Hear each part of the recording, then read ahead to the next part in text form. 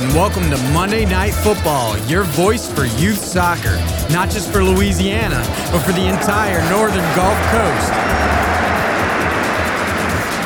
And now, introducing your host, Alan DeRitter.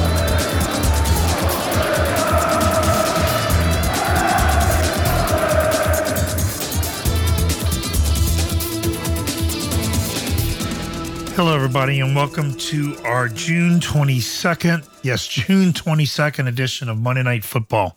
I start our show off with a prayer. Father, Son, Holy Spirit, amen.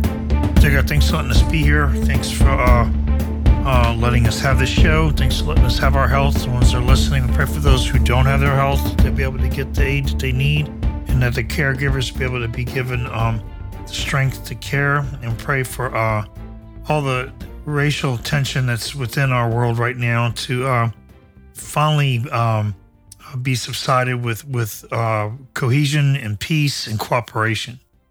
We ask all of this through Christ our Lord. Amen. And Father, Son, Holy Spirit. Amen.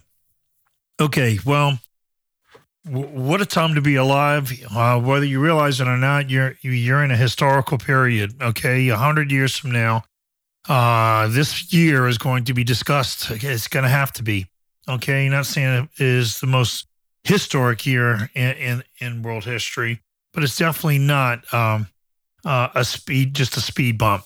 Okay, and I just want to make sure soccer is a positive contributor to all of the change that's going on, not only with how we're realizing how this COVID goes through, but also the stuff that we talked about on the last show about how there's so many more racial issues than just Black Lives Matter, which I think, like a lot of my friends say, no lives matter until Black Lives Matter. I agree with that, but then we got to deal with the other racism that's going on, and it's prevalent throughout the planet. Okay, it's going to be probably a never-ending battle, but hopefully it's a battle that's going to be started and fought with a vengeance. FIFA's always trying to say no to racism with words, but maybe now there's going to be a fire underneath that statement, and we can move forward. But anyway, it's the 22nd of June, and our governor went on the air today. Okay, and for those of you listening later on in the week, this airs on Monday night, and at least tapes on Monday night for the most part. And the governor said that we need to continue phase 2, and I was surprised. There was a little hint inside of me that he said that he was going to go to phase 1, but I think he's going to stand his ground and stay in phase 2 from the way his attitude was stressed. I think he's frustrated with people who decided that we're in phase 4 right now. And by going to phase 2 and not going to phase 3, it sends a message to everybody that we've got to put the brakes on just a little bit. And for those people who are cocky, the disease hasn't gone anywhere. It hasn't.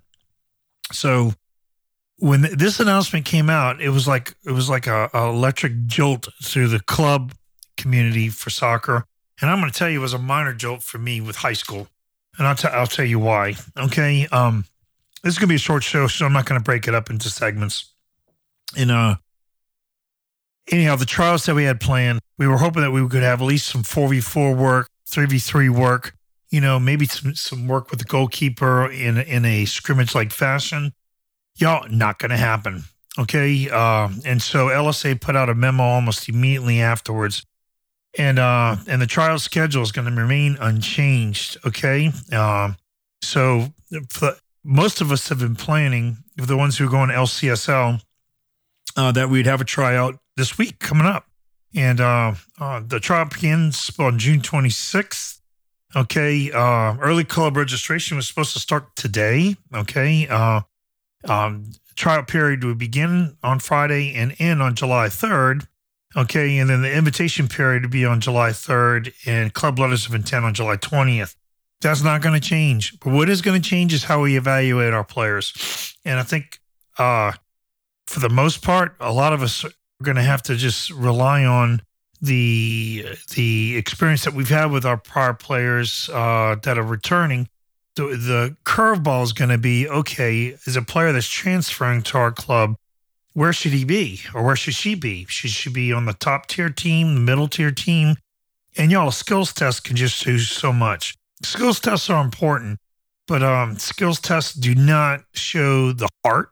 They do not show the IQ. They do not show the tenacity and the grit of a player. And those things are vital. They really, really are. And so I think the more experienced coaches will be able to manipulate their skill tryout in a way that pushes the character of the individual. I got some good ideas in my mind. And if you would like to talk to me in private, I'll be glad to share them with you. But that's from 37 years of experience. But to just go out, put out some cones, and just say, okay, dribble through these as fast as you can. Show me a couple of moves, and all is just that's just not going to cut it. Okay. And in high school, I'm telling you, high school, it was a disappointment because I was hoping this week we could go to a 4v4 format and kind of do all those things at the high school level. And now we're going to be stuck with doing skill work. Okay. Skill work. I'm going to tell you this, my kids are frustrated with it, and I have to do a better job this week and trying to spice it up. But at the same token, maintain social distancing. Y'all, my practices this week, it was all about 6 feet apart. Okay. Don't get too close. Okay. Then I did something I had never done before. I had to wash the equipment between sessions because to keep the numbers down, I had to rotate to different parts of the campus to keep phase 2 numbers intact. Okay. And hey, there's a lot of people out there that don't even know what the phase 2 situation means for high school ball, because they're just looking around thinking we're breaking all these rules, and we're not. For those of you in high school, it's still fine for your players to not have a mask on while they're participating, but they can't be within 6 feet of each other during breaks and during pre and post practice mobility. And we don't want to cross people crossing paths, and they have to have their masks on when they're not in high stress activity. And you got to enforce it to the T, okay, as a coach. All coaches in here, you got to. All players and parents in here, you've got to make sure that that's going on. Parents, you can't, we have a limit of how many people could be on the field, so we can't have you in the parking lot lingering around outside of your car. If your club or high school is okay with you being in your car, that's another thing. But still, you should have your finger on the pulse of what your kid is saying is going on in practice and what they're doing. And et cetera, et cetera, et cetera. Y'all be very unrealistic to practice with a mask on. I'm finding it torture to coach with a mask on, okay? Especially when the sun's out and we're talking about 90-degree heat. It's been a very, very rough phase 2 for me. And I'm starting to wonder, and so the LSA, they kind of like put a little nudge out like, why even bother? Okay. And I know what the why bother is. The why bother is, what if you get new players? And right now, I don't know. I'm going to be opening up registration for my club, Soccer Innovations of America, and then we're going to see who registers. And if I don't recognize the person, I got to do something, to be able to evaluate their talent. And so is everybody else. So, oh my. Now, the good news, the governor said that schools should open, okay? And so that's what tells me is that I think he's digging in. Because I think a month ago he would have kept us in phase 1, but now I think he knows the state would probably revolt if we went back to phase 1 or worse, the lockdown. So I do think that in Louisiana, anyhow, we're going to stay in phase 2 probably for a long, long time. Okay. Now, the frustration amongst teachers and coaches that I'm running into is this. Okay. As a teacher, I've never had to work any harder, teaching from home. And now I'm hearing all these alternative plans of platooning, splitting, co-teaching with kids at home and at school. All of those just means basically for every class that you teach as a teacher, you're going to have to teach 2 so you can keep these kids socially distanced. Okay, you understand that. All for that. But what kind of sense does it make for kids to be socially distanced from 9 o'clock, really, let's be honest, from 8 o'clock in the morning till 3 o'clock in the afternoon. And then from 3 o'clock in the afternoon to 6 o'clock, they can get as close as they want to, playing football, soccer, basketball, volleyball. I mean, it makes no sense.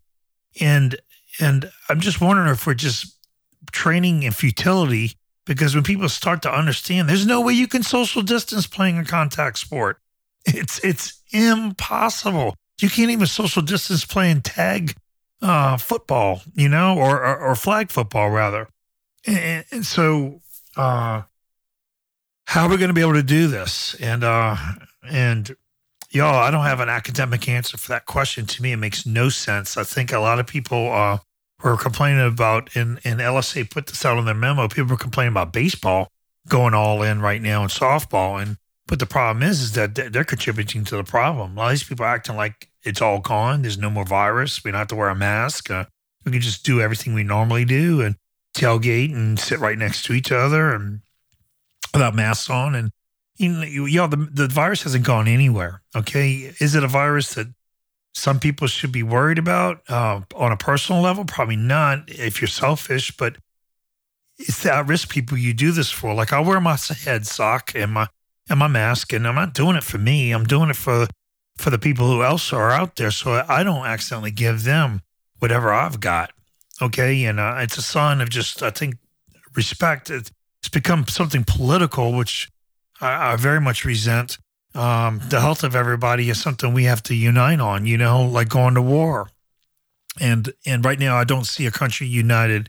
We were united for a little while, but now I went to Walmart today. No plug intended for Walmart, and half of the people were masked and keeping socially distanced, and half the people weren't. I mean, that's just what's going on out there. And so we can continue. We can expect this to continue and to continue. In some places, it's going to be even worse, like Florida going up exponentially this weekend. Louisiana compared to Florida, we're doing all right. But right now, I got a bad gut feeling that all of the fall sports are going to be postponed to January, and that's going to affect all of us in high school soccer.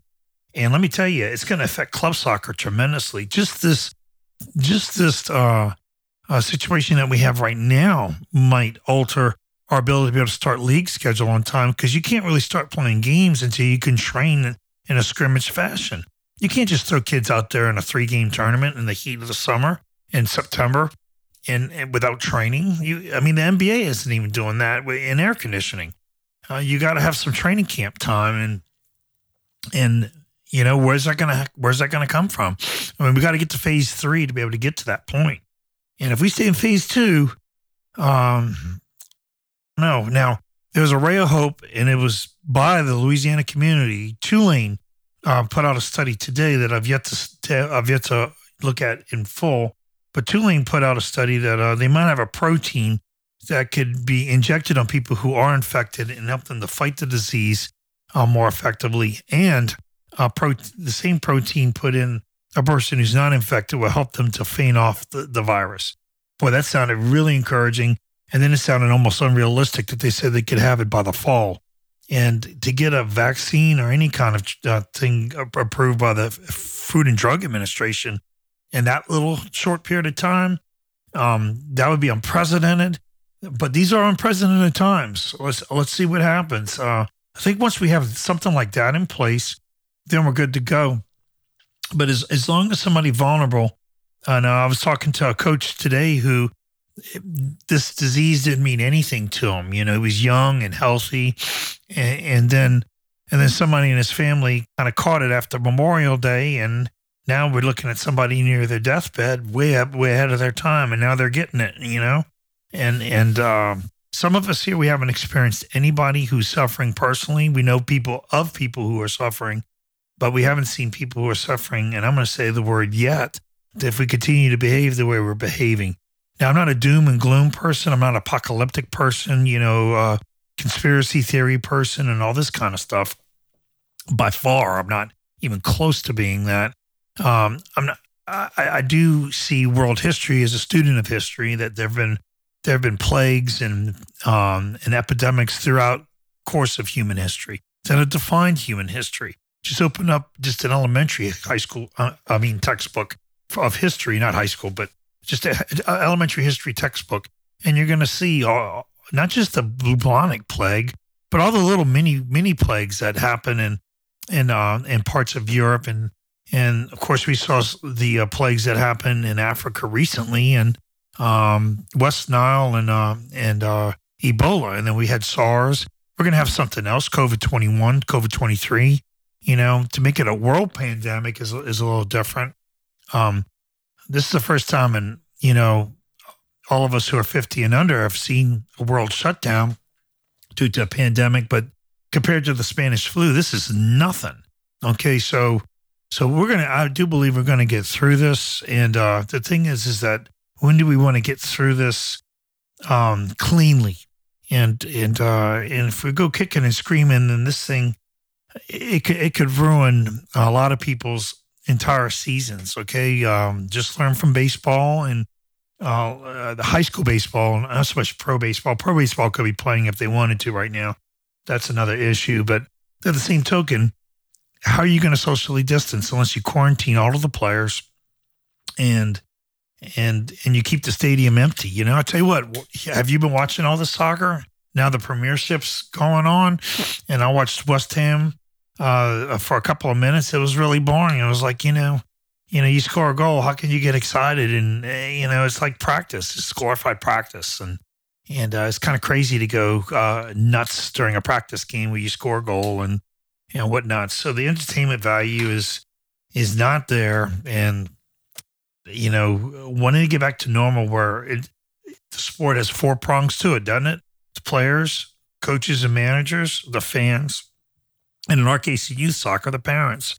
And until all those can come together, there's going to be an emptiness amongst the playing field. So yeah, I'm sorry to be a bearer of bad news, but as of today, that's the case. We're going to stay in phase 2 for as long as it takes to stop all these increased hospitalizations and to stop the governor driving around to bars around Baton Rouge and Bourbon Street and seeing people acting like normal.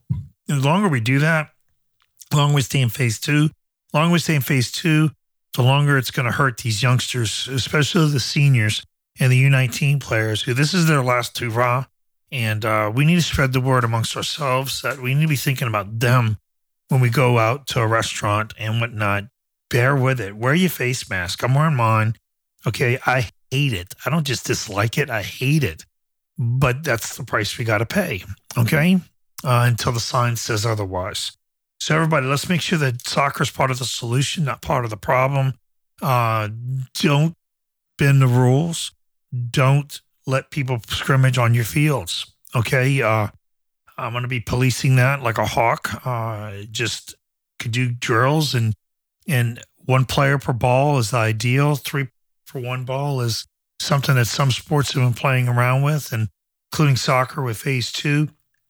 I would defer to your coaching director about that and your president as to what kind of drills could be acceptable and not acceptable. And the bottom line is the ball's got to stay under control, and then the ball's got to be contact traced. And so like when I switched from group A to group B, I made sure I soaped down the balls, as crazy as that sounds. And so now I know that nobody from group A could have gotten anybody from group B sick. Okay. Even though there's no touching of the ball with anything other than feet. But that's how fanatical I'm doing it. And I think we all have to take a little gut check as to how fanatical we're doing everything, and to bring this to an end, everybody. Let us know what you think. I appreciate everybody who's been getting in touch with me on Monday Night Football's Twitter and Facebook feed. That's the @ at MNFUTBOL. Love to hear what you have to say. Love to address what you think we need to address. And again, I can't tell you the encouragement, how far that goes for me. And I appreciate all of it. And we'll try to keep a sane microphone on, because the spoken word is as powerful as the written word. And this is the only spoken word out there for youth soccer that I know of in the Gulf South. So let's keep this radio show going. Support it if you can. And I'll hopefully see you next week on Monday Night Football, your voice of youth soccer. This is Coach Alan DeRitter wishing you and your family the best. Stay safe and pay attention to what's going on in the world. God bless you. Bye-bye. Carpe diem in Christ.